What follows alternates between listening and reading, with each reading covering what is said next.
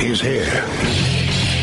Now, broadcasting from the underground command post, deep in the bowels of a hidden bunker, somewhere under the brick and steel of a nondescript building, we've once again made contact with our leader, Mark Levin.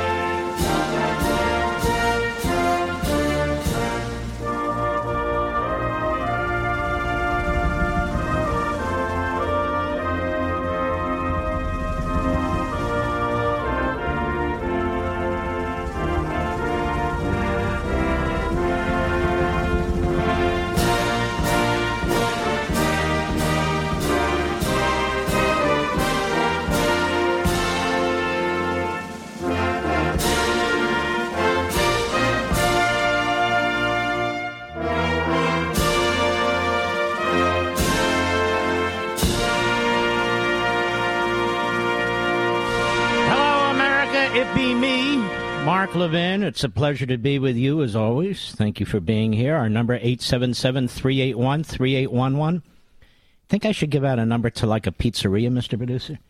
877-381-3811. Man, do we have a killer show for you. May I say that? I think I will. We have two guests, as you know. It's not that I'm ideologically opposed to guests, but we keep it to a limit. But our guest next hour is going to be John Eastman, one of President Trump's attorneys during the election, who's asked to come on the program, and we're going to discuss some constitutional issues. We're going to discuss the January 6th committee. He has been subpoenaed, and he and his lawyers say it's perfectly legitimate to come on here and discuss certain issues, and we're going to do that. Because, you see, the committee leaks. You got, what's the guy's name? Benny Hill, the chairman of the committee. Is that his name, Benny Hill? Oh, Benny Thompson, that's right. He's out there trashing various people, telling them that they're criminals and they're guilty because they assert their Fifth Amendment right. You know, I don't think Benny Hill would support that in any other circumstance. Would he support that in any other circumstance? No, I don't think so. But see, this is a Stalinist Pelosi committee. That's what it is. It is a disgusting disgrace to the American system while they claim to be defending. It's nothing more than Broomhilda, Eva Stretch, a.k.a. Nancy Pelosi's Politburo. And she uses it, of course, to try and inflict as much damage as she can, much like her plastic surgeon. May I say that, Mr. Producer? I think I can again. We have a looming deadline, ladies and gentlemen. Always something is looming. There's pressure. There's danger. Look over your shoulder, quick. Oh, no, it's okay. There's a looming deadline. What is the looming deadline? Oh, my God. The government might shut down. And to quote the late, great Nancy Pelosi, it's reckless to close the government. It's a double whammy. Oh, a double whammy? Oh, my Lord. Now, the late, not-so-great former Speaker of the House, Paul Ryan, once told me right here on the air in front of all of you, that when they say a government shutdown, they actually mean 17% of the government.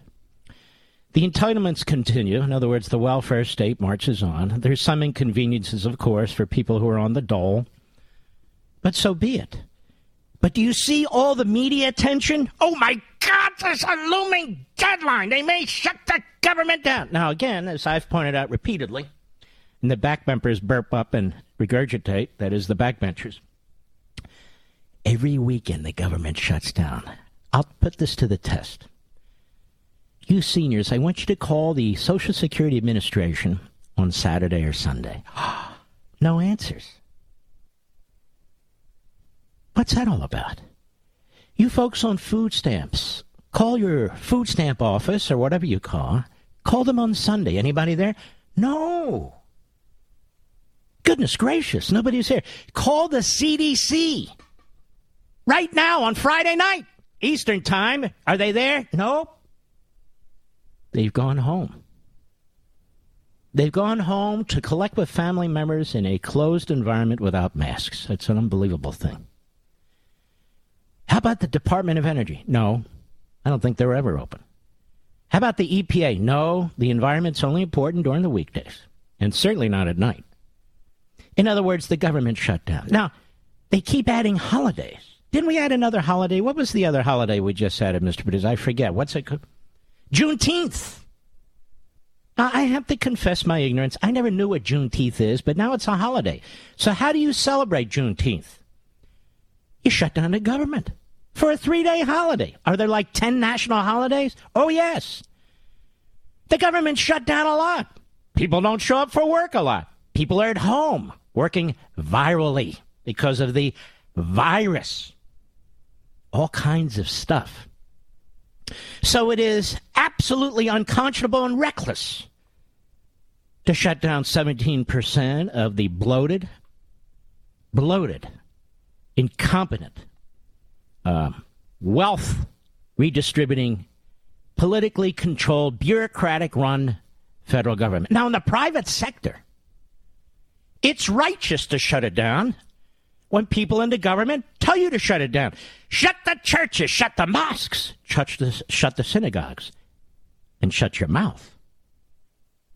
We've got more mandates coming because of the president of France, Macron, right, Mr. Producer? Isn't this the Macron variant? I think it is.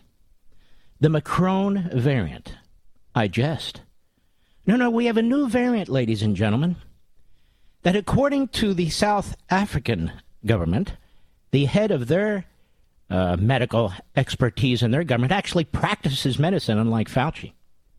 You know, unless they play doctor, nurse, wife, husband, you get the drift. But he's not a normal practicing doctor like she is. And she said it's extremely mild.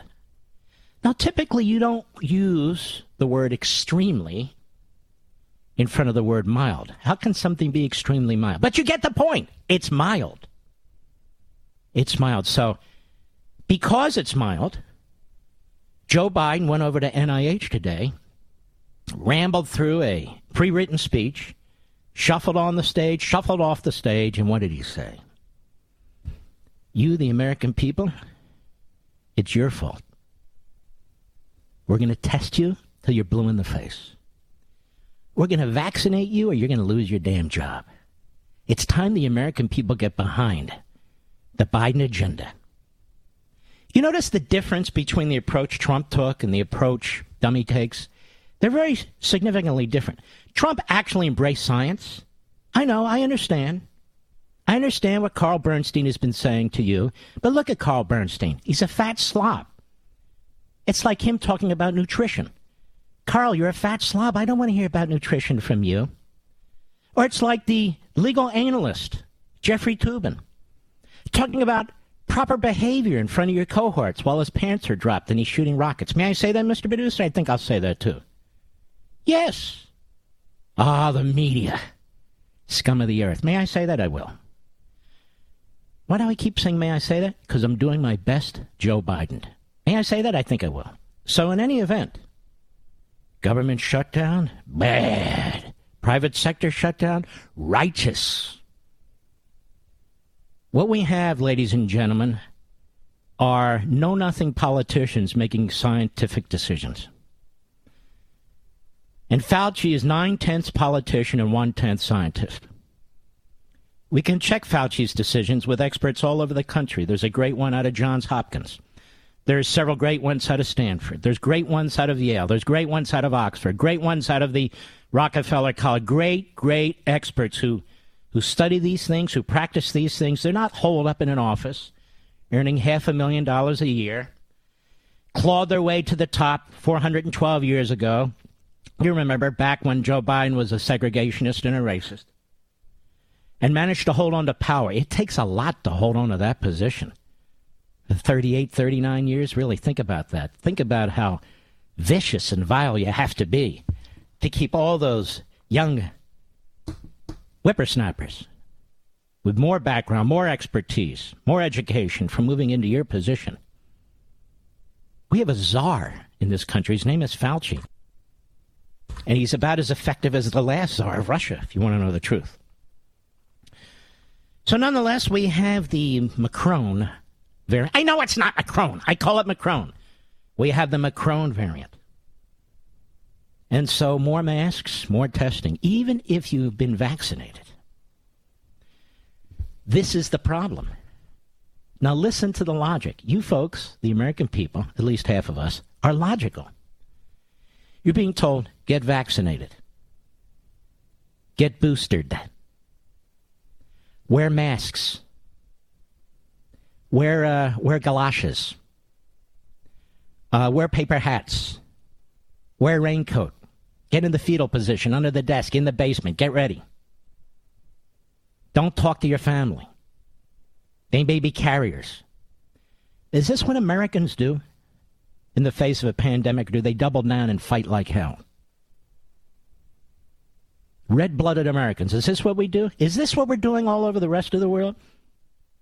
Some places yes, some places no. But out of one side of their mouth, they say, you must be vaccinated. Vaccinated, boosted, wear masks, get tested. Okay. In the same paragraph, they're saying, vaccinations, even the booster, even masks, do not guarantee you'll be protected. So we're going to test you. We're going to quarantine you. And then when people actually bring up science, they say, now, wait a minute. May I discuss science? Well, of course, Fauci says, I'm Mr. Science. Not too big of an ego or a narcissist. I'm Mr. Science. Just like he's an athlete. He throws the ball to home plate and it winds up at first base. Winds up at first base. All these years.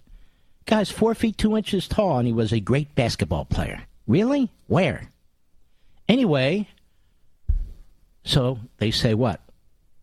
Well, the vaccine's not a guarantee. What a great marketing plan. Get vaccinated, protect yourself. If you're not, you're killing people. But it's not a guarantee. Wait a minute. I'm confused.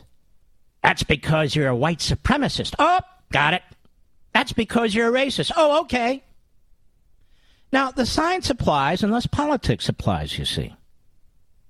There is absolutely no scientific evidence. I've run this through 2 experts, one from Yale, one from Stanford, on Life, Liberty, and Levin, on this program. They say there's nothing that demonstrates giving a vaccine to a 5-year-old, to what is it, a 14 or 15-year-old, is going to do anything, or that they need it. Oh, so they're going to mandate it. Okay, that's not science. If you have natural immunity, which a massive Israeli study and the New England, what is it, Journal of Medicine, 2 days ago, I told you about it, said that natural immunity is actually, based on their studies, the studies that they've pulled together from all over the world, is actually more effective. Well, whether you have natural immunity by choice or not, and the CDC doesn't even recognize natural immunity. In fact, about a month ago, they put out phony data challenging it. And our friend Professor Kendor, who's a brilliant, brilliant man, unraveled the whole damn thing. That's not science, ladies and gentlemen. Illegal aliens coming across an open border by the hundreds of thousands. Hello, hundreds of thousands. From the poorest parts of Central and South America. The poorest parts of Central and South America, who are not vaccinated, who are not tested. And not, by the way, not just for the virus, but polio, 1,000 other things. Well, on occasion, the great Fauci tells us, like the great Houdini, the great Fauci tells us on occasion, when the occasions are relevant, we test them. Now, when it comes to the American citizen, they don't say when the occasion's relevant. No. Some cases they put on German uniforms and you shall do the following. You shall do it or else. Now, notice, as I've said many times before, they used to bring up DeSantis. He was the boogeyman. DeSantis said, I have my own experts, my own scientists. We're looking at our data. Florida's the 3rd most populous state in the country. In many cases, he's completely rejected Fauci and the CDC. Florida has the least number of cases, let alone the least number of hospitalizations and the least number of deaths of any state in the country now. You know who's number 4? Texas, the second most populous state. You know one of the worst? California.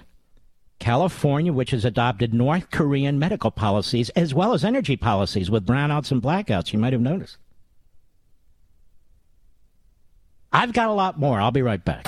Mark Levin.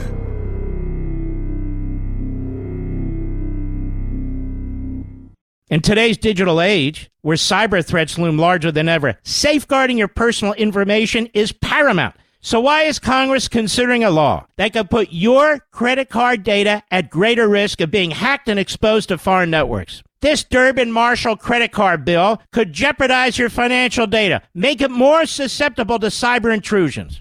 It's a controversial bill that proposes a shift in billions of dollars worth of consumer transactions to payment networks that lack the robust security measures consumers rely on. Who could possibly want that?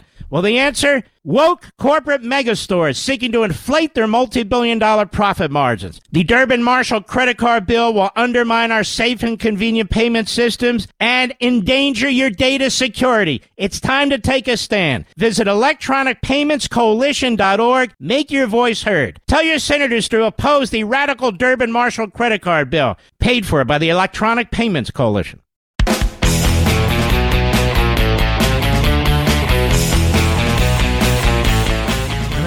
Weird moods, so you never know what's going to happen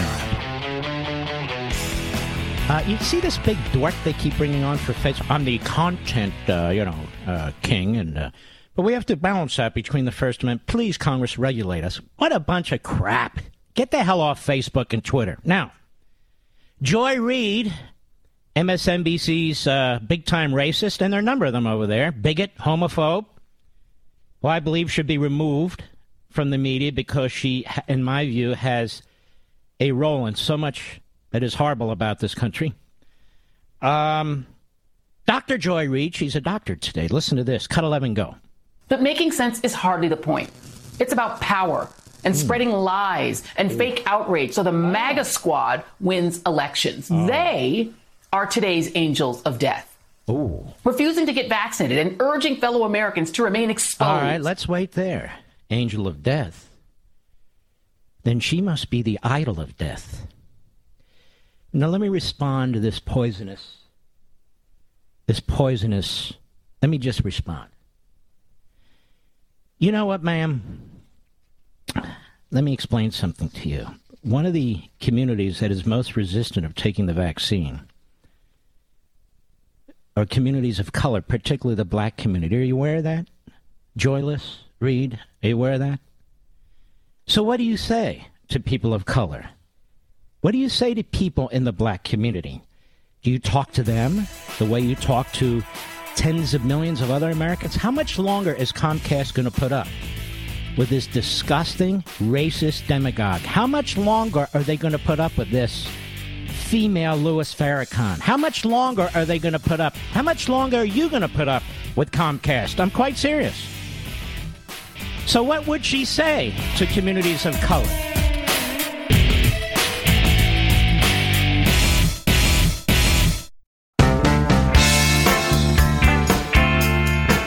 Nobody says it better than Mark Levin. I'll go with what Mark Levin said, because nobody could say it better. Call in now at 877-381-3811. Come on now, ladies and gentlemen. We're standing up against American Marxism, which has found a home in the rancidness of the Democrat Party, the party of slavery, the party of segregation, the party of Jim Crow, the party of Korematsu. That's right, I said it. All these frauds in the media, the New York Times et al., and their history of supporting genocidal dictatorships and Marxist regimes. Like they have something on us. Are you kidding me? Now, it's time to kick back. Come on. Hello. Come on. Mr. Producer in America, we are preparing something for our friend Jimmy Kimmel Eats or whatever his name is. Jimmy Kimmel. I cannot wait. We're working on it. We'll run it at some point, hopefully in the near future on Levin TV. We will put it out all over the internet, through Blaze, through Levin TV. By the way, had a great interview with Alex Marlow over at Breitbart. I'm telling you, that guy is the real deal. I've always loved Breitbart. That site is unwavering. You should go over there right now. You'll see we're headlined all over the place. It was a terrific interview. It was almost a half hour. Just terrific. So you might want to check that out. We have some great independent, real journalism going on. You look at Blaze TV. I could not be more proud of Blaze Media. I could not be more proud of Blaze Media. You know, we started as Conservative Review TV.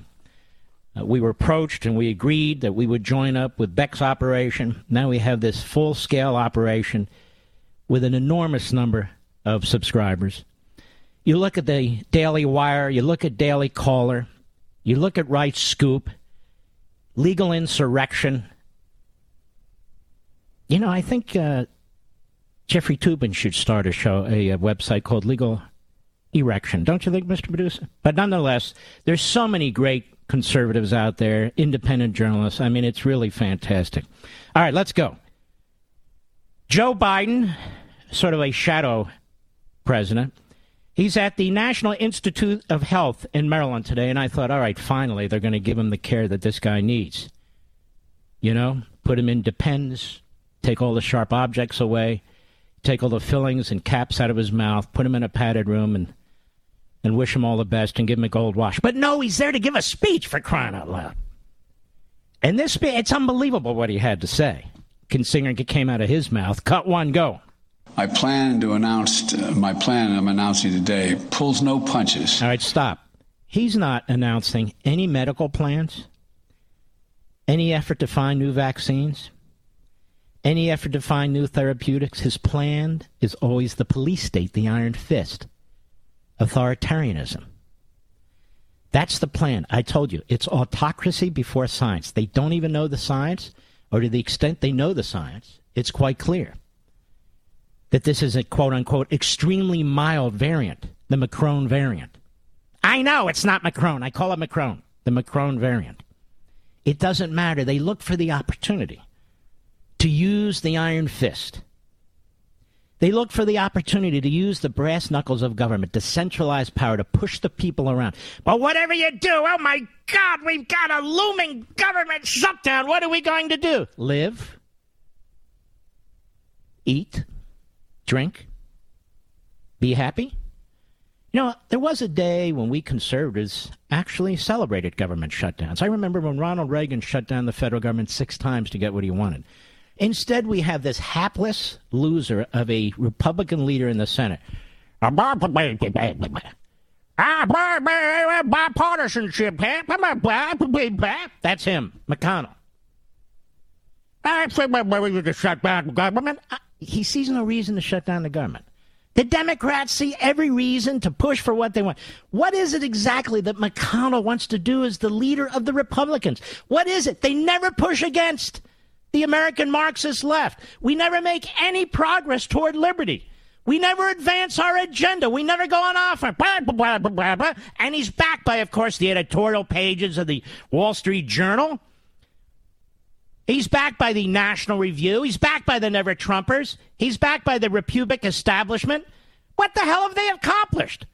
Obama ran circles around them. Now Biden's running circles around them. Now, I admit, backwards.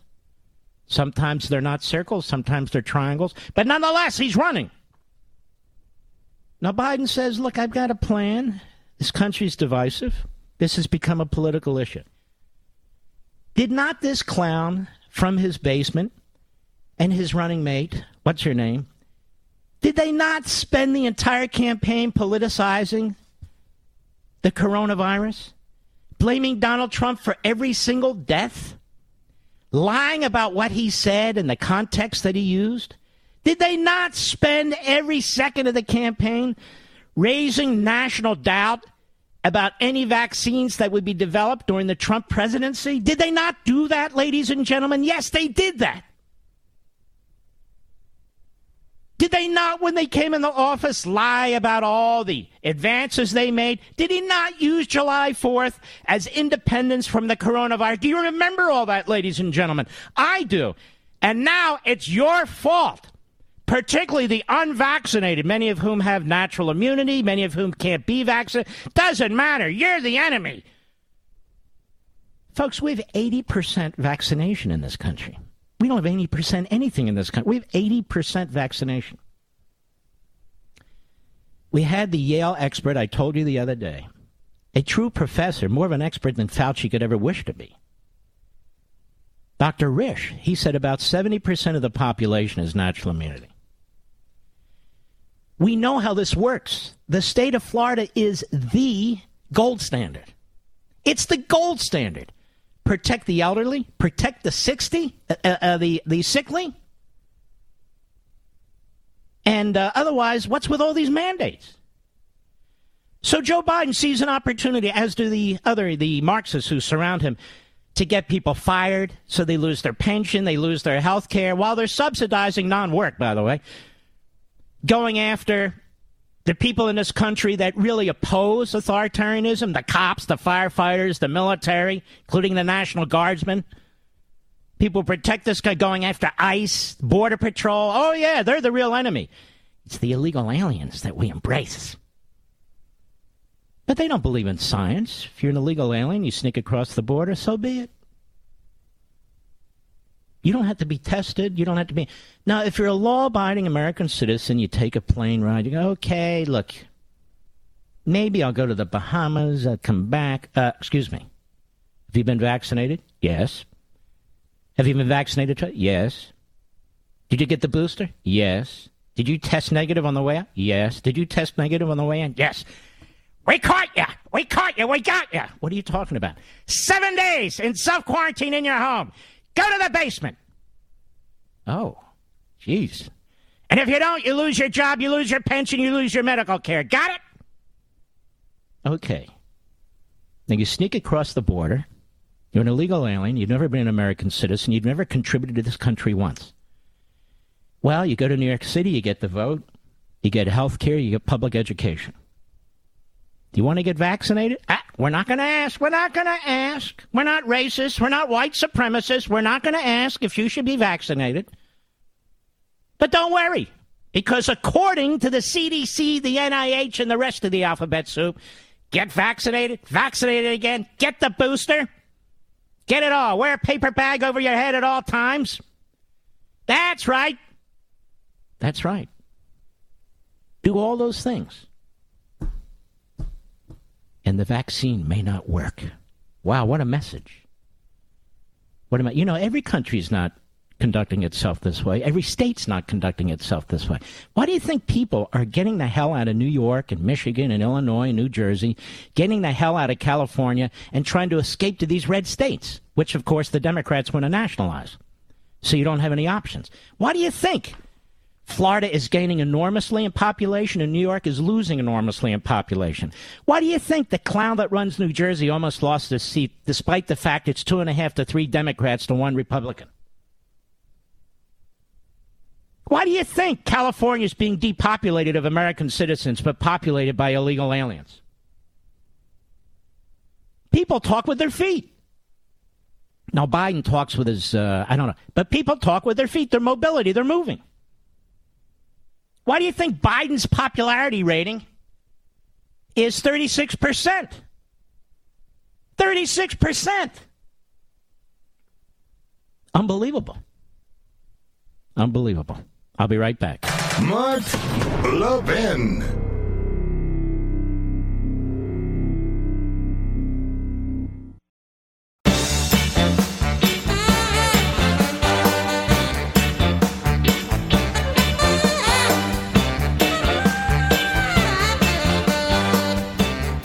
Just heard a very, very good man, by the way. Somebody who I really admire on Fox say, we crossed the Rubicon on vaccines 150 years ago when Massachusetts mandated smallpox vaccines of a sort.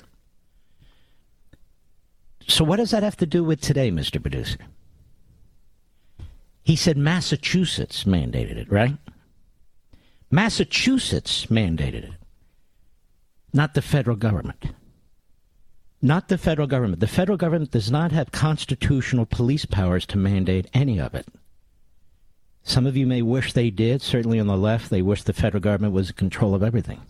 Certainly your life. But no, we've not had federal mandates on vaccines. Can you name one?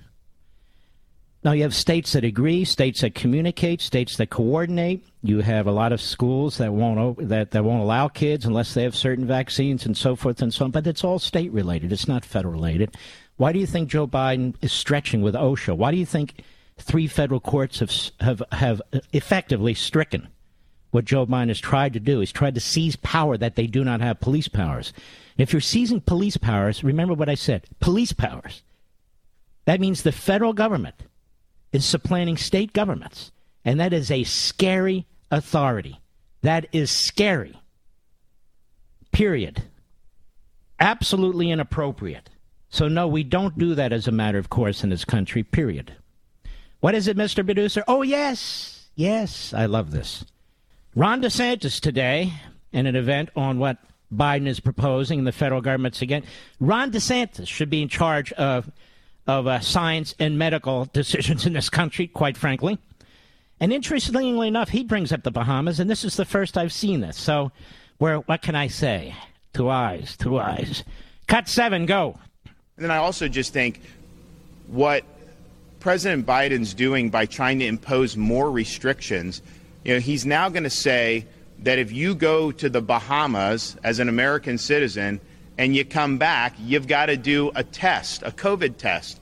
But if you just come right across the border illegally, then somehow that's fine and we don't care about the test or vaccination. I just don't understand it. I think it's going to do is cause a lot of problems. I don't think that they should be imposing any mandates on air travel or any of the things that they have done. I think it has not been anything that's really made much of a difference. I think it's inconvenienced a lot of people. I think it's crimped the willingness of people to travel, and I don't think that that's necessarily a good thing. So we're going to look to see ways that we're going to see if the state of Florida can potentially do something to seek some relief on this. That's a leader. That's a governor. That's why his state is leading in almost all categories, as far as I know, in terms of protecting its citizens. Biden's all bully, all huff and puff, all smoke. That's what he is. They have plans and plans and plans. It's not hard for the government to come up with plans to steal your liberty. And they've got a zillion plans. The blue state governors, the rhino governors, the blue city mayors, the rhino mayors, the rhino members of Congress, the Republican establishment. You've got a handful of patriots in the United States Senate and the United States House of Representatives out of the base of the Republican Party who are trying to explain to McConnell, who's not particularly bright nor articulate, and trying to explain to the Republican leadership that you need to fight these mandates. It's about liberty. You have the Solicitor General of the United States, a complete hack, at the Supreme Court yesterday saying killing a baby in the womb is about liberty. Well, it's certainly not liberty for the baby. Just one man's opinion, may I say. And probably tens of millions of us, men and women, even people transitioning, you never know. And here's the thing. They called that liberty and a choice. But it involved another human being. What about liberty and a choice when it comes to vaccine? Well, that affects the whole country. You're damn right it does. And Fauci's been wrong more times than right. Biden has politicized this entire thing. This Macron, whatever they want to call it, variant, really isn't a pimple on an elephant's butt at this point. And the countries in which it has affected first in Africa, 8 countries. South Africa first, but 7 other countries. African countries have said, here we are. We're being transparent. We tell the United States of the world what's going on. We're telling you that it's, quote unquote, extremely mild. We're not having an epidemic, let alone a pandemic. And now look what you're doing. You're penalizing us. The same Biden, the same people, the same Fauci who opposed Trump on the Wuhan virus that killed millions and millions of people worldwide. So what do you expect people to see other than politics through and through? Illegal aliens, okay? That's just absurd. That's not science. That's political science. I'll be right back.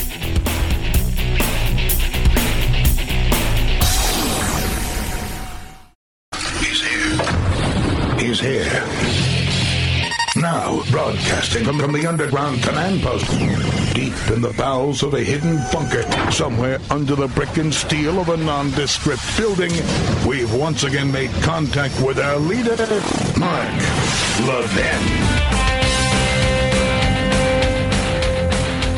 Hello, America. Mark Levin here. Our number, 877-381-3811, 877-381-3811.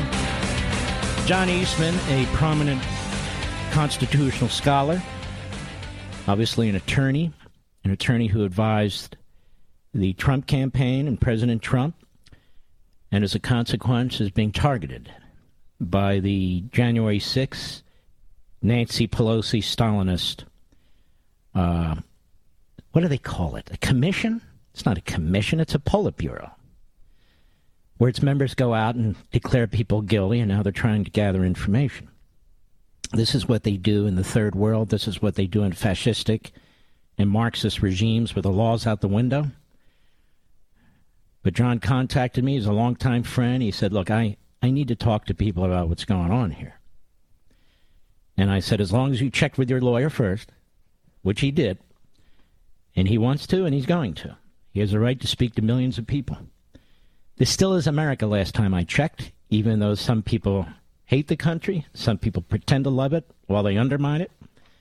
That would be the likes of Liz Cheney and the head case, Adam Kinzinger.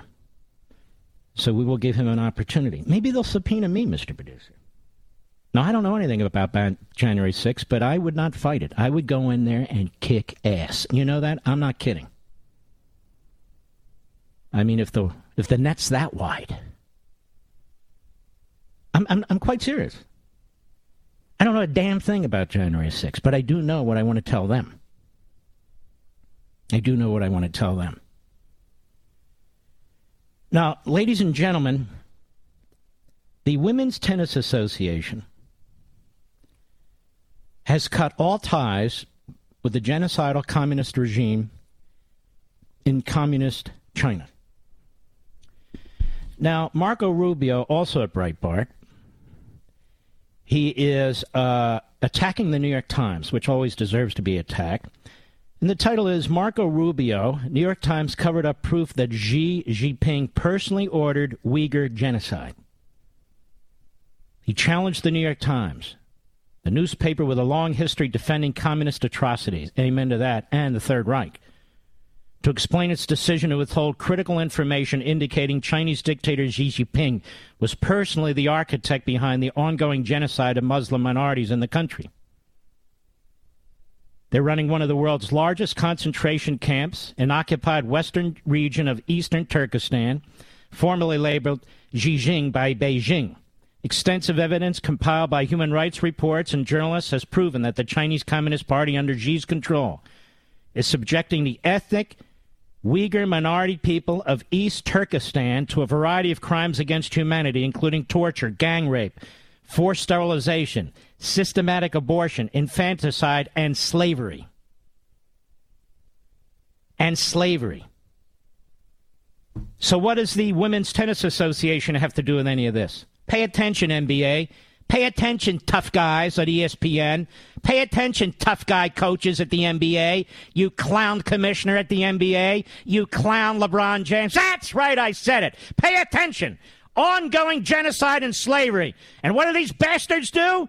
They just want their money while attacking capitalism. But not at the Women's Tennis Association, and I salute them. Blaze Media. The Women's Tennis Association followed through on their threat to cancel all tennis tournaments in China and Hong Kong over the disappearance of Bang Shui, a player who had made sexual assault accusations against a former Chinese official. WTA President Steve Simon, what a terrific, honorable human being, joined a chorus of critics who accused the Chinese Communist government of covering up any involvement they might have had in the disappearance of Shui. The move will cost the organization hundreds of millions of dollars. Did you hear that, NBA? Did you hear that, LeBron? We're definitely willing to pull our business and deal with all the complications that come with it, because this is bigger than business, said Simon. Women need to be respected and not censored. Well, where are all these women? The former world top-ranked women's doubles player claimed in early November that former Chinese Vice Premier Zhang Gaolui had forced her to have sex with him at his home 3 years ago. The post was immediately censored on Weibo by the Chinese Communist government. I'm sure it would have been immediately censored by Facebook and Twitter, too. Shui went missing for about a month until Chinese state-run media released video of her, but the WTA said they have not been able to speak to her. Unfortunately, the leadership in China has not addressed this very serious issue in any credible way. All we know where Peng is. I have serious doubts that she is free, safe, and not subject to censorship, coercion, and intimidation, said Simon in a new statement. The Women's Tennis Association has been clear on what is needed here, and we repeat our call for a full and transparent investigation without censorship into Peng Shui's sexual assault accusation. None of this is acceptable, nor can it become acceptable, he said. If powerful people can suppress the voices of women and sweep allegations of sexual assault under the rug, then the basis on which the WTA was founded, equality for women, would suffer an immense setback. It will not and cannot let that happen to the WTA and its players. So, will they be joined in solidarity by the Me Too movement? Will they be joined in solidarity by the NBA, by the NFL, by the MLB? Will they be joined in solidarity by the Women's Basketball Association? Will they be joined in solidarity by the Biden administration and the birthing person who happens to be Solicitor General of the United States? Not a chance. Not a chance. The Women's Tennis Association deserves the support of the American people. The support of the American people, the disgusting media in this country, the disgusting sports media in this country. What a bunch of frauds. Phony tough guys, football players, basketball players, all the rest of it, tough guys. But when it comes to China, sissies, weak, pathetic. Modern-day slavery apparently doesn't offend them. Nor does it appear to offend the Democrats. What are you talking about, Mark? There was a bill presented in Congress by the Republicans that no business should be done with any companies, no business should be done in terms of purchasing any products that are made in China through slave labor. You know who stopped it from passing, ladies and gentlemen? The Democrats. The Democrats. They talk about slavery long ago. What about confronting slavery today? What will the Democrats do about slavery today in communist China? Nothing. How about ESPN? Nothing. How about NBC that has exclusive television rights to the Olympics in communist China? Shh. Don't say anything. How about MSNBC, the little sister? Shh. What do you say, Joy Reid? You say nothing, because you're a clown. You say nothing. What has Mr. Nostralitis said? The morning schmo. Mr. banjo-playing boy on the bridge in Deliverance. What does he say? Nothing. Shh. How about Andrea Mitchell? Nothing. Shh. You see, they said Donald Trump was in Putin's back pocket. They lied. It was Trump who put the most severe sanctions on Russia, including cutting off their pipeline. It's MSNBC and NBC owned by Comcast. Did I say Comcast? I meant Comcast. They're the ones in bed with genocidal, slave-supporting dictatorships. It's them. And not a single one of their hosts or guests or contributors has spoken out. Right, Nicole Wallace? Not one. Right, Rachel Maddow? Not one. And the other loons and the conga line of freaks and frauds. I'll be right back. Mark Levin.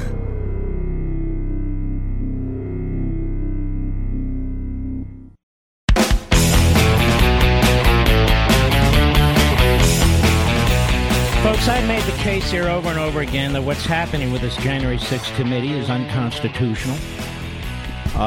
It follows, in my personal view, I speak for myself, a Stalinist model, that you have members of this committee going out and convicting people, claiming they're guilty. You have no real Republican representation. The House Republican leader recommended candidates for the committee, and they were rejected. This is basically Nancy Pelosi's personal political operation, and they're using the power of the House of Representatives, the resources, and so forth to pursue their ends. I have on the phone John Eastman, who's a longtime buddy of mine, who is a constitutional scholar, who dared to say, whether you agree with him or not, that, look, the Congress was not required to count electors out of states where the states are still battling. In other words, where legislatures are still battling governors, where things are still being litigated and so forth. And you can agree or disagree with that. The Constitution provides, really, I think, an opening for either view. But that should never be a basis to pursue somebody and to suggest they were involved in an insurrection against their country. I've known John Eastman for years. This man is a patriot. John Eastman, you have asked to come on the program. How are you, my friend? I'm well, Mark. Thanks very much for that wonderful lead-in and introduction. Well, I want people to know that you're not the boogeyman, because this is the way it works in America today. They create a boogeyman, and then all means of attack are appropriate. I don't buy that, and I never will. Now, John Eastman, your lawyer has written a letter to this committee. Let's start at the beginning, and we'll take as much time as we need. And you pay attention to your own protections as a lawyer, okay? Let's start with this. You and your lawyer are challenging the authority of this so-called committee. Explain. Well, as we got into it, it was very public when Minority Leader Kevin McCarthy recommended 5 people to serve on the committee, and Nancy Pelosi refused. She did not want Jim Banks and Jim Jordan on that committee because they are aggressive in questioning and calling crap when they see it. And so she didn't want them on the committee. She wanted this to be lopsided. So she refused McCarthy's appointments and appointed 2 of her own, the two leading anti-Trump, most virulent anti-Trump Republicans in the Congress, Liz Cheney and Adam Kinzinger. But the fact that she made those appointments, rather than accepting the recommendations of the minority leader, means there's no Republican-appointed member of that committee. And as we got into the rules on the committee and the authorizing resolution for that committee, you got to have a ranking minority member for a lot of reasons. They have to be consulted before they can issue depositions notices. They get to pick opposing counsel to basically cross-examine or provide a counterpoint on the questioning of witnesses. And under the rules of the House, that person is entitled to equal time in the questioning. Well, none of that exists right here. And so it's a stacked deck. And so the more we got into it, it's not only violating House rules and the authorizing committee, it's violating the most basic principles of due process. One of the other House rules for these committees is a witness gets to request that other witnesses be called. So if say you want to put this out there, I've said that various states acted illegally in the conduct of the election. And you want to go after me for that? Well, then let's bring in as witnesses the people that I claim acted illegally in the conduct of the election. And those people have to be questioned by the committee, but there's no opposing counsel to question them. So the whole thing has become a charade. And that's why we laid it out, chapter and verse, citing the rules, because I'm a firm believer that the law still matters, even if the other side doesn't think it does. And we need to faithfully apply the law and constitutional protections like basic notions of due process here as we go forward. Yeah, I mean, the only place I can think of a process like this would be Communist China, formerly Communist Russia, but now Putin's Russia. These regimes that reject any notion of due process, and just because it's Congress, and just because it's the Speaker, and just because it's a committee issuing subpoenas, doesn't mean what they're doing is constitutional or legitimate. And so you're challenging this now. You have rights under the federal Constitution. You have due process rights. You have the Fifth Amendment right.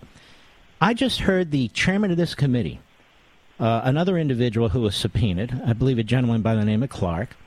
He's asserted his Fifth Amendment right. He's a lawyer.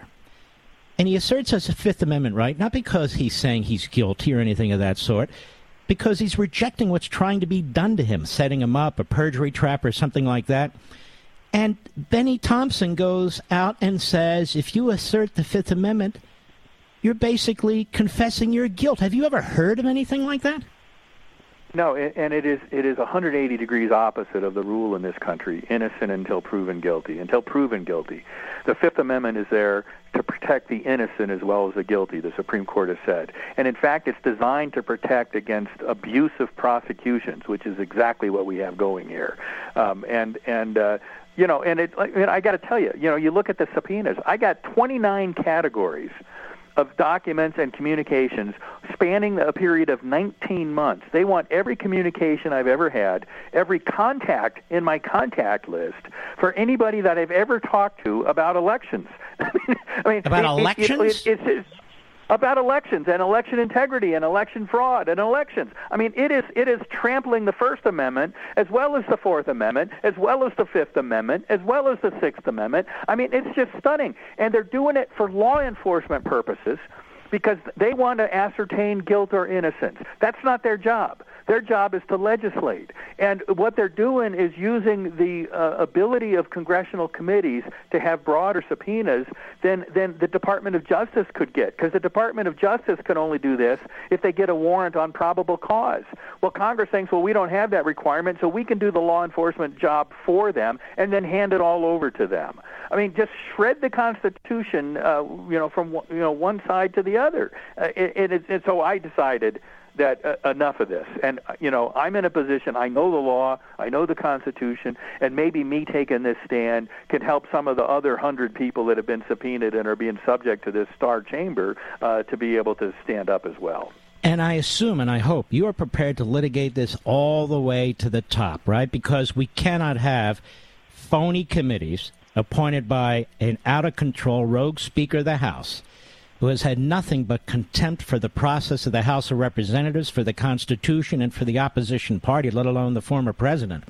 We cannot allow a Speaker of the House more power than a president has, more power than the Department of Justice has, more power than the Supreme Court has. Jefferson talked about the tyranny of the legislature. I assume you're going to litigate this all the way to the top if you have to. We are, although it's going to take some funds. Maybe if I can ask your permission, I'll give out our legal defense. Yeah, it's givesendgo.com/Eastman, and people Wait can a minute, go there. That's so complicated. Make sure, Mr. Producer, write that down. I'm never going to remember that. Say that again. Givesendgo.com/Eastman, and people can donate to the legal fund, but also give prayers on that site. It's wonderful. All right. John, are you willing to hold over? I want to ask you about attorney-client privilege and so forth. Sure, absolutely. All right. My friend John Eastman, and I will be right back.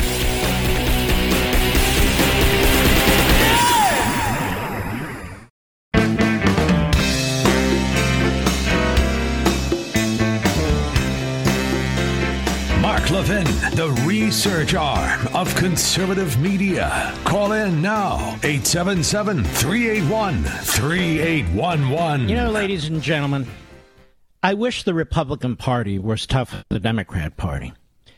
Maybe a Republican speaker like Kevin McCarthy, he'll drag some of these Democrat lawyers in their asses like Mark Elias and others in front of committees where he chooses the Democrats who sit on the committee for legislative purposes, of course, and issue subpoenas that have 29 categories going back almost 2 years, asking if they've ever talked to this one or that one or what advice they gave anybody and so forth and so on, and come up with some pretext for it. When will the Republicans fight back? I'm speaking for myself. When will they do this? I mean, now lawyers are fair game because they give advice to a president of the United States that the Democrats don't like. It's perfectly legitimate advice, regardless of what the Holocaust-denying New York Times thinks, regardless of what the corrupt Washington Post thinks. Whether or not it's prudent to follow it or not, that's a different issue. But there are issues raised when there's fighting going on among political branches in a particular state. I'm not going to relitigate that, but there's nothing radical about that idea. There's nothing extremist about that idea. It has nothing to do with an insurrection. John Eastman didn't charge the Capitol building with a loaded weapon. He didn't plant pipe bombs. He didn't threaten violence. I know John, he's a rather passive man, to be quite honest with you. A lot more passive than I am, may I say, with all due respect. All right, John Eastman, number one, as I was thinking during the break, frankly, with a subpoena this broad, you know what that means? They don't have any predicate for any of this. None of it. Otherwise, why such a wide net? You understand what I'm saying? There's no predicate. Yep. No, I mean, the notion that their charge from Congress in the authorizing resolution is the incidents of January 6th and their causes. And they've asked me for my communications dating back to April 1st, 2020, 7 months before the election even occurred, 10 months before, or 9 months before January 6th occurred. I mean, how in heaven's name does that have any relevance to for their doing their job of trying to find out what caused, who led the charge on January 6th? It's insane. And what they're trying to do is just scour around for every communication I've had, including communications with clients. On its face, it asks for client communications, which, of course, are protected by the attorney-client privilege. All right, I want to get into that. Hold on, I want to get into that. You're a member of the bar of what states? California. California. Also, you were practicing in D.C. In D.C. Yes. What do those states say about the attorney-client privilege, how sacrosanct that is? Well, California is one of the strongest in the country. It says a lawyer shall protect the confidences of his client at every peril to himself. And the courts have held, even if you get ordered by a court to reveal an attorney-client confidence, you are to suffer contempt of court and go to jail rather than to reveal that confidence. At every peril to himself is the language in the statute. And this committee must know it. This committee has to know it. It's We've got a line in our letter. We've got a line in our letter saying breach of an ethical duty versus contempt of Congress is not a valid set of alternative options. Mm-hmm. Okay, and when was this letter sent by you folks to this committee? The letter was sent yesterday, which was the deadline for me to respond to the subpoena on the document production. And I would like to know, John Eastman, what the reply is if they threaten to bring criminal contempt against you. You see, what a normal... go ahead. Well, I will talk about what they did last night with Jeff Clark, because Jeff Clark... Tell everybody who Jeff Clark is, please. Jeff Clark was one of the assistant attorney generals at the Department of Justice. And from what we're learning in the press, he seems to be the only one over there that wanted to ensure that there was investigations of the clear-cut illegality that was occurring in states. The Elections Division refused to conduct any investigations, even though Attorney General Barr said, well, we've done investigations and we've seen nothing there. They never did any investigations because the elections shop refused to do it. And so Jeff Clark seems to have been the only one over there that was trying to get people to actually look at all of the allegations that were coming in and investigate. I want to take this one step. I want to take this one step at a time. Is it inappropriate for a senior official at the Department of Justice to suggest that the Elections Division investigate allegations of fraud or criminality? No. In fact, it would be dereliction of duty not to investigate serious allegations that come your way. I know specifically, and I've said so over the radio here, of cases in Delaware County, Pennsylvania, There are a number of lawyers involved in this, including my wife, and they saw instances of fraud. There's now a civil suit that's been brought. The matter was brought to the attention of Maine Justice. Maine Justice never got back. It was brought to the attention of the U.S. Attorney in Philadelphia, who now wants to be the governor, McSwain. He did absolutely nothing. Was there something wrong with that evidence, that information being brought to the proper authorities, asking people to investigate that, John? No, there wasn't. But McSwain so how could ordered. the Attorney General of the United States said, we've looked at everything and there's no evidence? Yeah, no, it was stunning. It was stunning to me. And McSwain, I think, wanted to look at this, but he was ordered not to. He was ordered to just pass it over to the state attorney general, who, of course, was implicated in all of the various allegations. The state secretary of state actually was the one that was responsible for violating state law and getting rid of signature verification, which opens the door to massive fraud. Yes. By the way, something I'm going to do something here newsworthy. I learned recently that the Third Circuit Court of Appeals chief judge solicited the opinions of all the judges about what they thought about those cases that were pending last November and December. Yes. Ascertained which Republican judges, appointed judges, didn't think that the Trump campaign had standing, and then he named those 3 judges to the panel.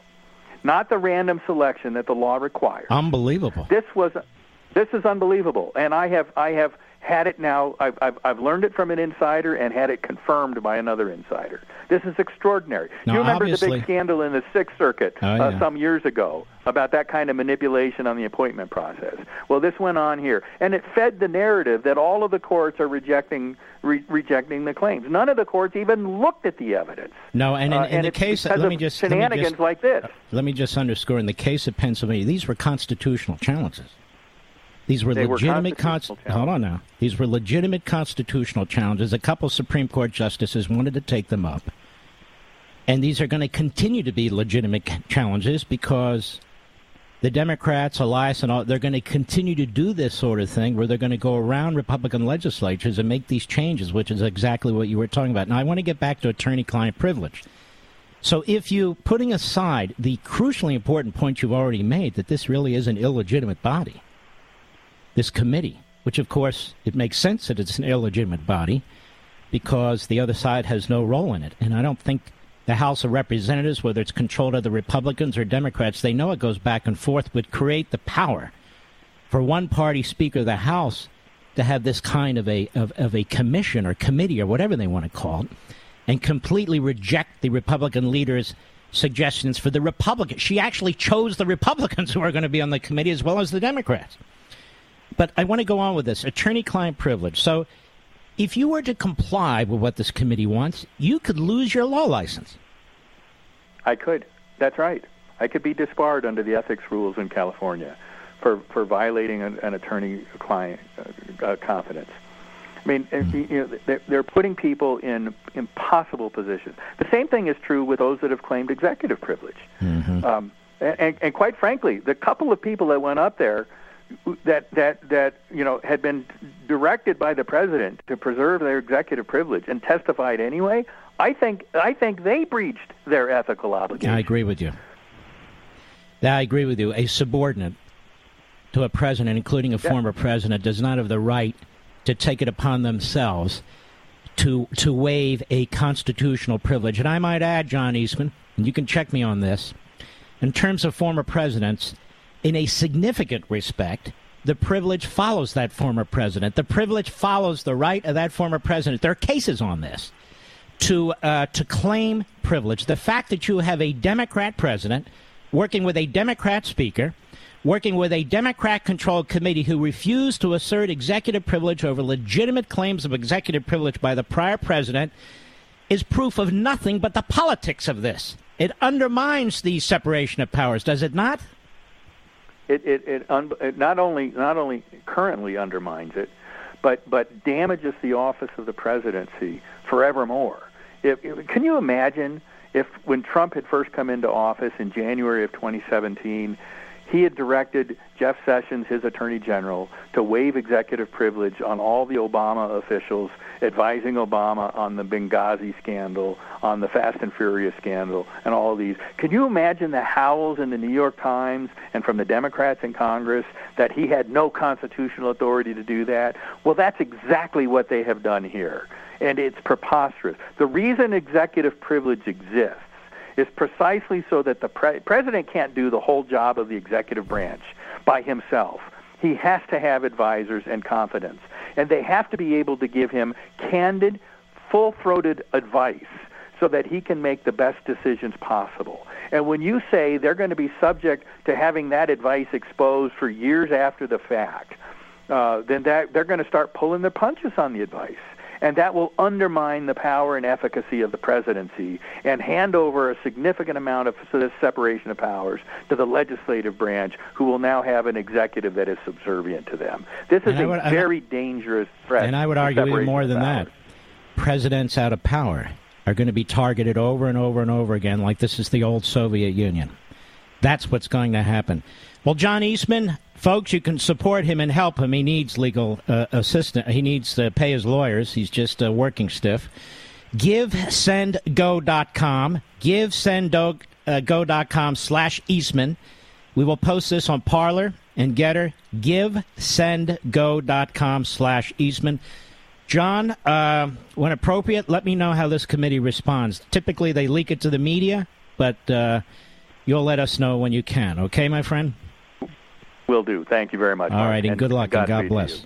You too. Let's help them out, folks. They need their lawyers, too. GiveSendGo.com/Eastman. This is a good man. This is a good man. They try to turn him into some kind of a evil person, a kook lawyer. There's nothing kook or evil about this man.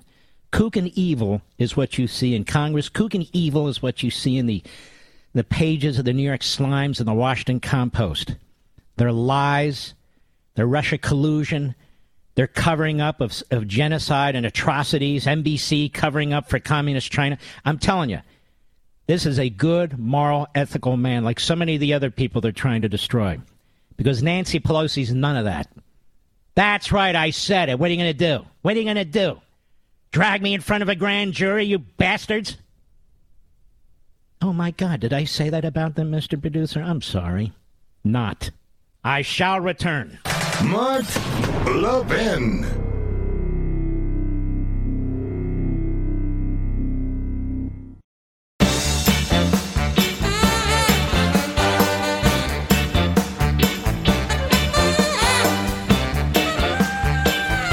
Mr. Producer, I don't have subpoena power, but I want you to invite Benny Hill, a.k.a. Benny Thompson, the chairman of this, whatever we call it, onto the program. Would you do that, sir?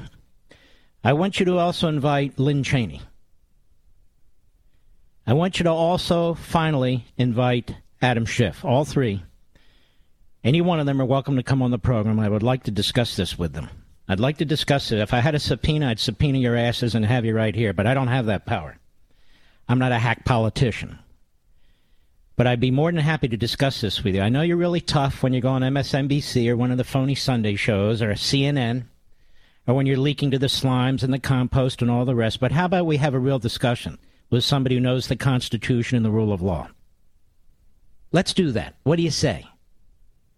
If you need a stocking stuffer, if you need something you can actually get your hands on without this supply chain issue, you can go to Amazon.com right now, get American Marxism, hardback, the #1 book of 2021.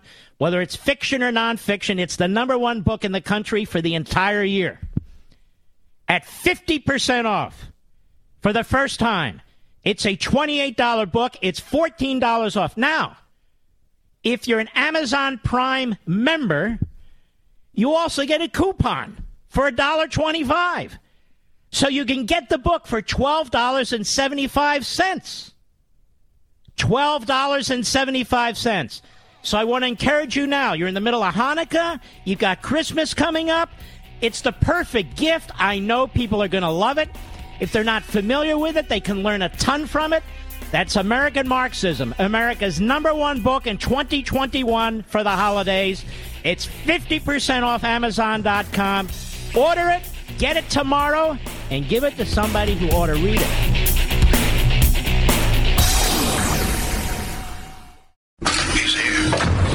He's here. Now, broadcasting from the underground command post, deep in the bowels of a hidden bunker, somewhere under the brick and steel of a nondescript building, we've once again made contact with our leader, Mark Levin.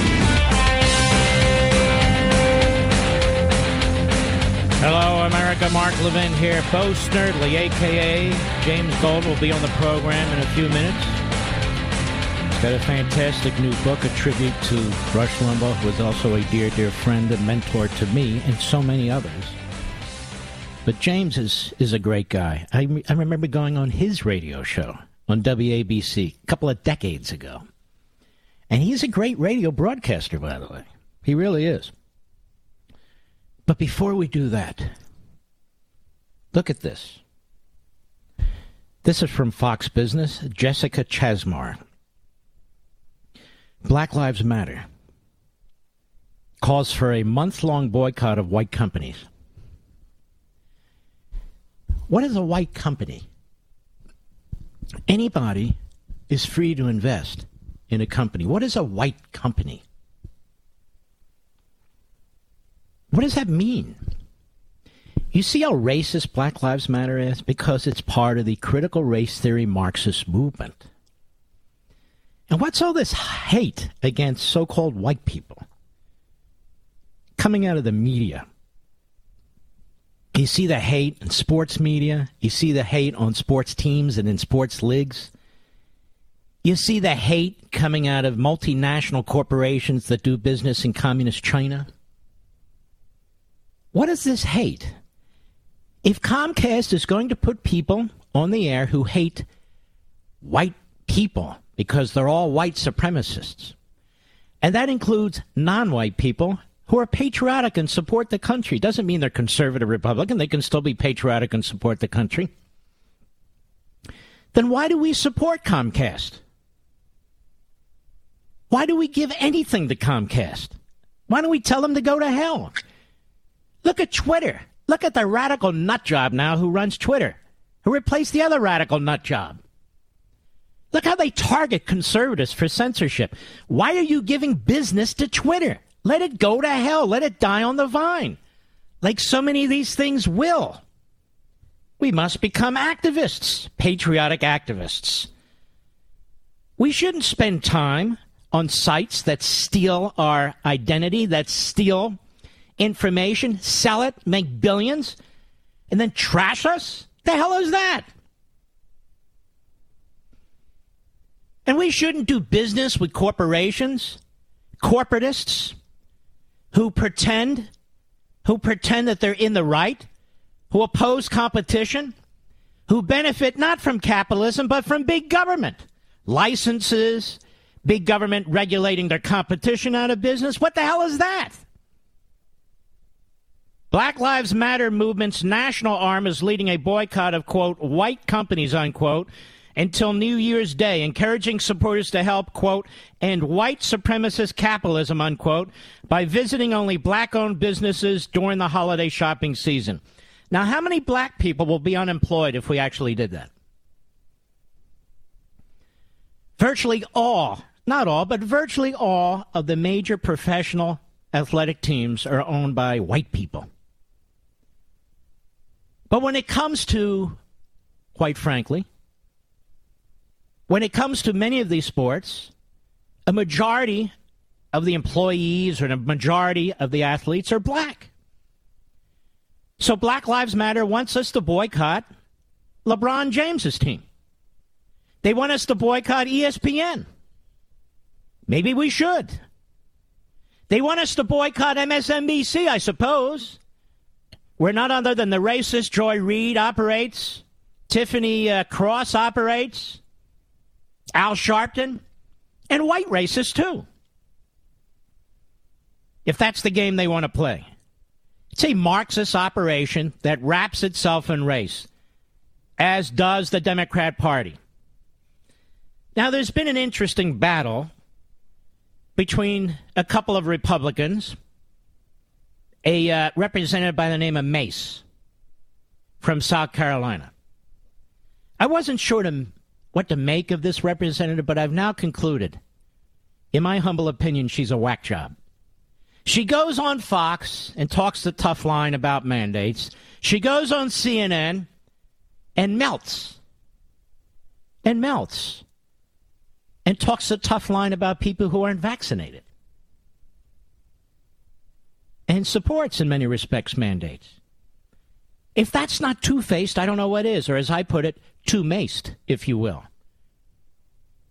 She also supports the January 6th committee, even though she knows full well it violates rules, even though she knows full well that Nancy Pelosi appointed every single one of the members, even though she knows full well, while she's rightly visiting Taiwan to show solidarity with that country, that's right, I said country, but is undermining our own by playing a role in a real insurrection by the same Nancy Pelosi who wants to destroy our constitutional republic, that is separation of powers, who's constantly threatening the Supreme Court and the rest of the judiciary, who wants to spend us into oblivion, who wants to create more entitlements, a broader welfare state, much bigger, who wants to bankrupt this country for your children and your grandchildren. That Nancy Pelosi. So Mace is just one of these Republicans. They're jello. Like the Cape May orca. Book selling, book writing, I guess. The colossal failure that is Chris Christie. So she's fighting with Representative Green. She's fighting with Representative Boebert. Is it Boebert or Boebert? I happen to like that lady. She's tough. What is it? Boebert. I like Boebert. Now, she said something offensive about Omar. Okay. Omar is very taken aback. She's offended. She wants an apology. She gets a public apology, gets a personal apology. It wasn't enough. Okay. She doesn't accept the apology. What about Omar? Is she going to apologize to the millions of Jews in this country? How about the millions all over the world for her blatant, poison-dripping, cancerous anti-Semitism? Will she apologize to me? Will she apologize to righteous Americans all over this country for her hate of this country, for undermining this country, for standing with Hamas, for standing with Palestinian terrorists? Will she do that? No, she won't. She's on committees. She's on the Foreign Affairs Committee. It's like Swalwell. Communist China's favorite congressman. They probably have video and pictures of this guy that are as disgusting as can be. I hate to even think of it. It makes me nauseous. This guy with the little dabble doom in his hair, the greasy hair, the goofball look on his face. Yes, that guy who cheated on his wife and cheated on his family. And he has the tenacity to sit on committees judging everybody else. He's a putrid punk backbencher nobody. Man ran for president of our country. I think he got 3 votes, not even family members, much like Kinzinger. Kinzinger hasn't made up with his family, by the way. Real head case. Nonetheless, I'm not a big fan of this Nancy Mace in South Carolina. The more I hear from her, the more I read about her. And she's very busy on Twitter at night. Oh, let me write that. Oh, this is a good one. Oh, and emojis? Nobody can out-emoji me. I'm thinking, what are you, in 3rd grade? What are you, in 3rd grade, you nut? Apparently so. But Boebert? What is it? Lauren Boebert?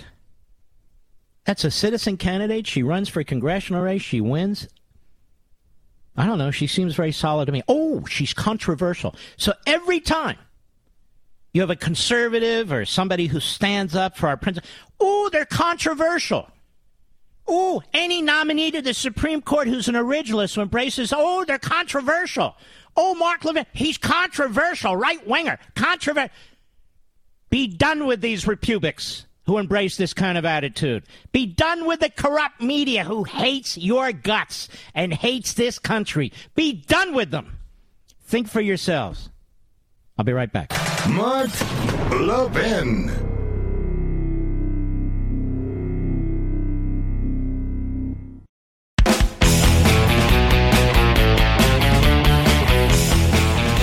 James Golden, a.k.a. Bo Snerdley, at Rush Limbaugh's right hand throughout much of his career through his syndication. And I got to know James over the years. How are you, my friend? Mark, I am doing so well. You have the hippest freaking music. I was just listening to some Temptations, Randy Crawford, Street Life.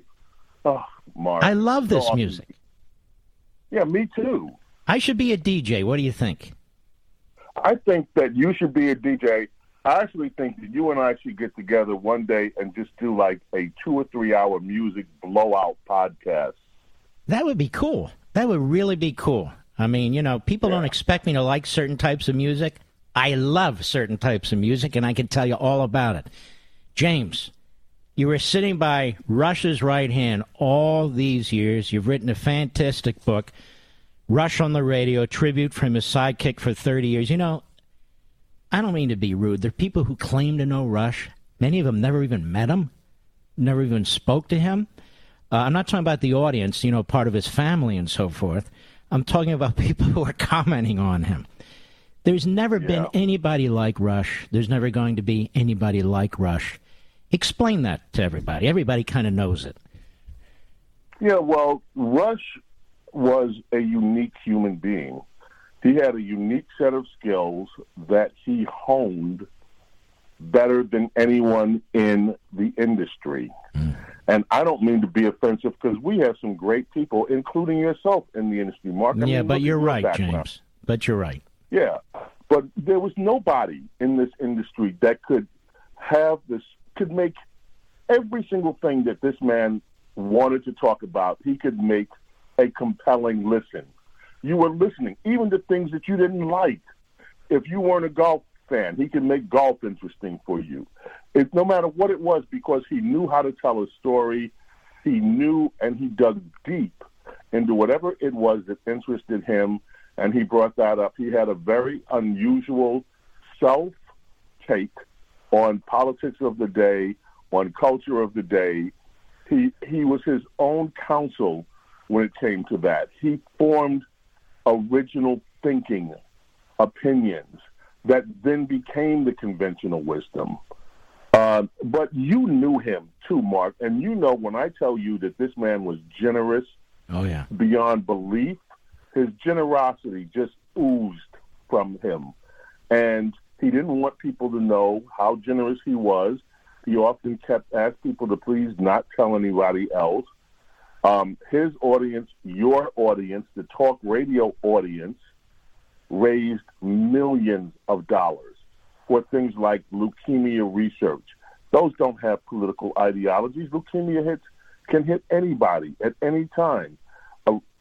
He raised money, he and Catherine, for the families of first responders. Again, you lose a family member in service to the country.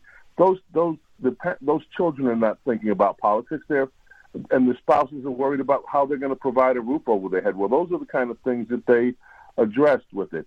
So you have this mix of a man who was deeply passionate, deeply patriotic, a deeply caring human being, a guy who was also firm in his beliefs and firm in his opinions.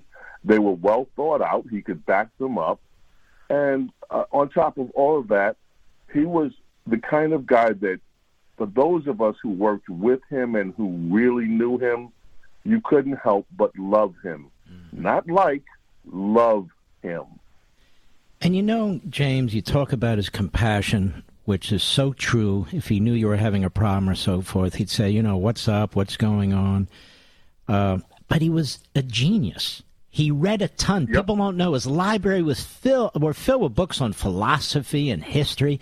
He read and he read. He never stopped prepping, but it was not even just prepping. he never stopped pursuing knowledge. Isn't that true? It is, because he had an innate curiosity about things. And once that curiosity was sparked, I don't care what it is, tech. This guy loved technology, and he had a curiosity about it. I often would tease him, he could have been a software developer. He could have been an aviation expert, anything. If he was interested in it, he took a deep dive and really learned and mastered the subject area. Now, your book is fascinating. The book, again, is Rush on the Radio, a tribute from his sidekick for 30 years. Folks, I want to encourage you to go to Amazon.com. It's up there. It's close to the top. This book really ought to be at the top.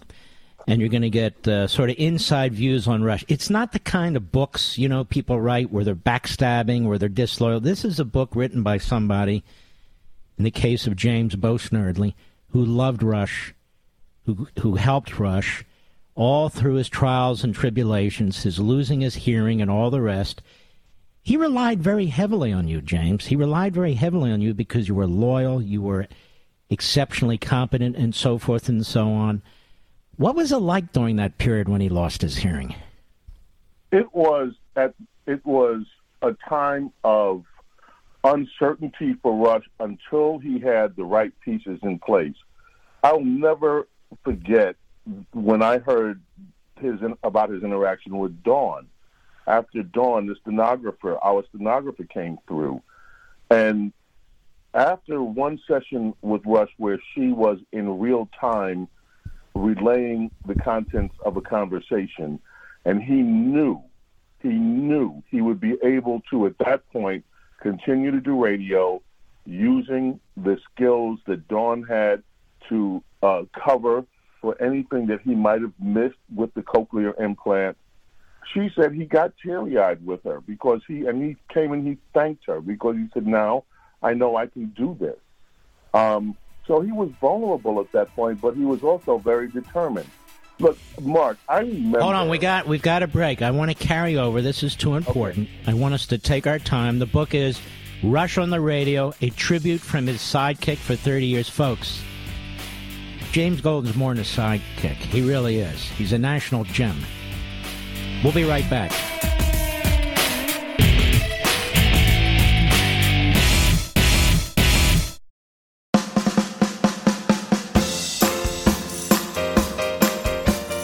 You're listening to Denali, the Great One. The Great One. And you can call in now, 877-381-3811. It really is a pleasure to have James Golden, a.k.a. Boesnerdly, on. He's got a fantastic book out, perfect for the holidays. Rush on the Radio, a tribute from his sidekick for 30 years, somebody who really knew Rush, the ins and outs of Rush, how terrific this man was, how important he was to the country, let alone this industry.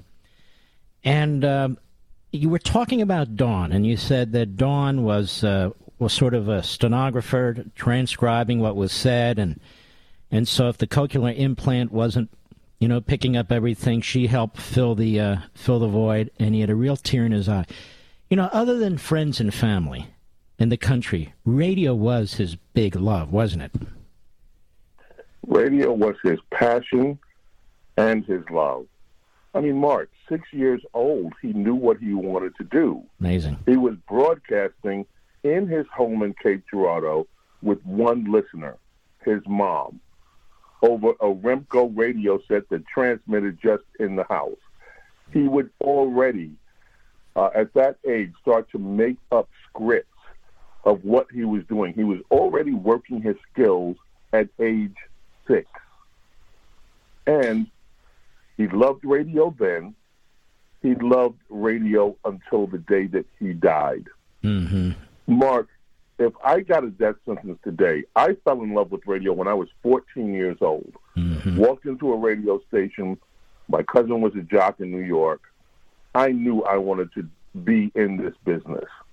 But I got to tell you, Mark, I get the death sentence tomorrow. As much as I love radio, there are other things that I want to see and do before my time on Earth is through. Right. Rush's bucket list was his audience. Every single day that Rush wasn't in treatment, that Rush wasn't dealing with the after effects of treatment, he came to work, he put in the hours. When that mic opened, he sounded as robust and healthy as he ever had. His analysis was sharp. He performed great shows. Afterwards, Mark, some days he could barely get out of the seat. He was so exhausted and so spent from that performance. Rush gave it all. He didn't leave anything on the table. His bucket list was his audience. His bucket list was doing that show every day he could do it until the final show. You know, James, I'm really tearing up, and I'll tell you why. In December, before Christmas, before his last show, I wasn't able to see him and so forth. I said, Rush, I want to come by and see you. And we had, I'm not going to get into all of it, but he said, Mark, I can't. Because he said, with this virus and all, he said, I'm really sick. I don't want to talk about it. I don't tell other people. I try and conceal it. I don't want people to feel sorry for me. He said, I can't. And I knew. When he said, I was just going to come in, say hi, give him a hug, and leave. But it wasn't possible. And I look at the final emails I had with him, and they're all about events and things going on. He even sent me one of his letters about somebody attacking me. He said, flee, obviously, flee. Right. He said, take a look at this one. Somebody really hates you. He said, join the camp. And I really miss him. I mean, I really miss him. Well, see, Mark, you were one of his dearest friends. Yeah. And it's just amazing because, you're probably not surprised, but you don't know how often he talked about you to us and what an impact you had on his life as his friend. And I got to tell you, he was very proud of your success and very happy for your success. Mm-hmm. And it was just an amazing thing that this man he didn't have that thing that a lot of people have, now we're competitors, so I'm going to take a different stance. No. He was so secure about where he was. He never, ever stopped wishing other people, his friends, the very best and wanting them to succeed. And your story made me tear up because, for that last year, Mark, we couldn't have contact with them. Brian, Dawn, you've been to the studio. You know our setup. Yeah. So we had to almost stay behind the glass and have very little contact with them. But I'll tell you what. Mm-hmm.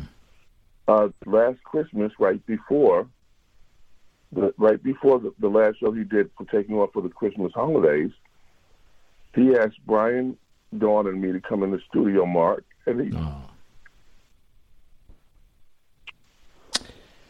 Yeah. I'm sorry. It's all right, James. We came in, and he allowed us to give him a hug, and he wanted to hug us, and we wanted to hug him, and so we did. And that was the first contact he knew. we had with him. I think at that point he knew. Yeah, he knew. And you have a lot of stories in this book, just fabulous stories in this book, personal stories in this book that people don't know about, all beautiful. And again, I want to encourage people to get this book. I have it right in front of me, James. It's a fantastic book. Rush on the Radio, a tribute from his sidekick for 30 years, James Golden. I want to thank you for writing this. Now, James, you have your own radio show. Tell everybody. I'm back home at my station, my place, where I was the music director, last music director, and first talk producer, and I did a talk show with them on the weekends. WABC in New York, and I'm doing now every day, Monday through Friday, in the afternoons at 4 o'clock, and Saturday mornings at 8 o'clock. So I'm back home, and I'm loving every minute of it. I remember going on your show. Who was that other guy you had on there? Joe Santista Band when it was the James and Joel show. That's it. How long ago was that? That was almost 20 years ago, but man, we had fun and we burned it up. You did. Our ratings were great. It was on the weekends. We were always in the top 3. It was a great show. Yeah, we had lots of fun. Yeah. And doing. Go ahead. Yeah, and I'm just doing a different kind of a show right now. Yeah. A lot more political, but still, I'm having fun and I'm playing music, and I love your music. You know, we have to do this music show together, Mark. I'm going to talk to our company and see what we can do here. Now, let me ask you this. If people all over the country, not just in New York, want to hear your show, I guess they go to the WABC website, right? Yep, WABC, and they have an app, and you can pull down the show anytime that you want to. You can listen to it after it's streamed live. They put it up as a podcast, and give it a listen. No, it's definitely worth listening to, because I remember 20 years ago, you guys would have me on. It was hilarious. It was great, great radio, and you are great at radio. I'm sure Rush saw that, too. Let me tell you, I want to thank you for writing this book. It is a very, very important book, Rush on the Radio, a tribute from his sidekick for 30 years, Bo Snerdley, a.k.a. in real, James Golden. And God bless you, my friend, and thank you very, very much. God bless you, Mark. It is so good to be with you, Mark. And thank you for being such a dear, good, loyal friend to Rush. Thank you, Mark. It wasn't hard. Thank you, buddy. You take care of yourself. And Rush loved his Bo Snerdley, adored him. And the rest of the staff, too. He adored them. I'm just thankful this book is out, and I want to encourage you to get a copy. It should be the #1 book on Amazon. Beyond my book, beyond everybody else's book. It's a real book written from the soul, written from the heart. If you really want to know about Rush, it's not one of these tell-all books. It's a positive, loving, supportive, spiritual book. James Golden, Rush and the Radio, a tribute from his sidekick for 30 years. Go to Amazon.com, and you can have it for Hanukkah, have it for Christmas, or just have it. And let me just say this. I've told you this before. Rush said to me a couple of things, but a couple I want to remind you about. When I said to him, Rush, you're on at 12 and Hannity's on at 3. What am I going to say at 6 p.m. Eastern Time that you guys haven't already said? And he said to me, you know what, Mark? The audience hasn't heard from you yet. And you'll say, in the Mark way, what you need to say. And that was very, very kind of him. And he also said something else. You heard James Golden say it just now. Your audience is everything. Treat your audience with respect, like family members. Because that's who they are, and we are blessed. And I've never, ever forgotten that. So when James says Rush was really the best, there's no question about it. If there wasn't a Rush Limbaugh, there wouldn't have been a Sean Hannity. There wouldn't have been a Mark Levin. There wouldn't have been many of us. He was the trailblazer. And he always will be. And he's missed by you, and he's very much missed by me and James and the people who worked with him. I'll be right back. Mark Levin.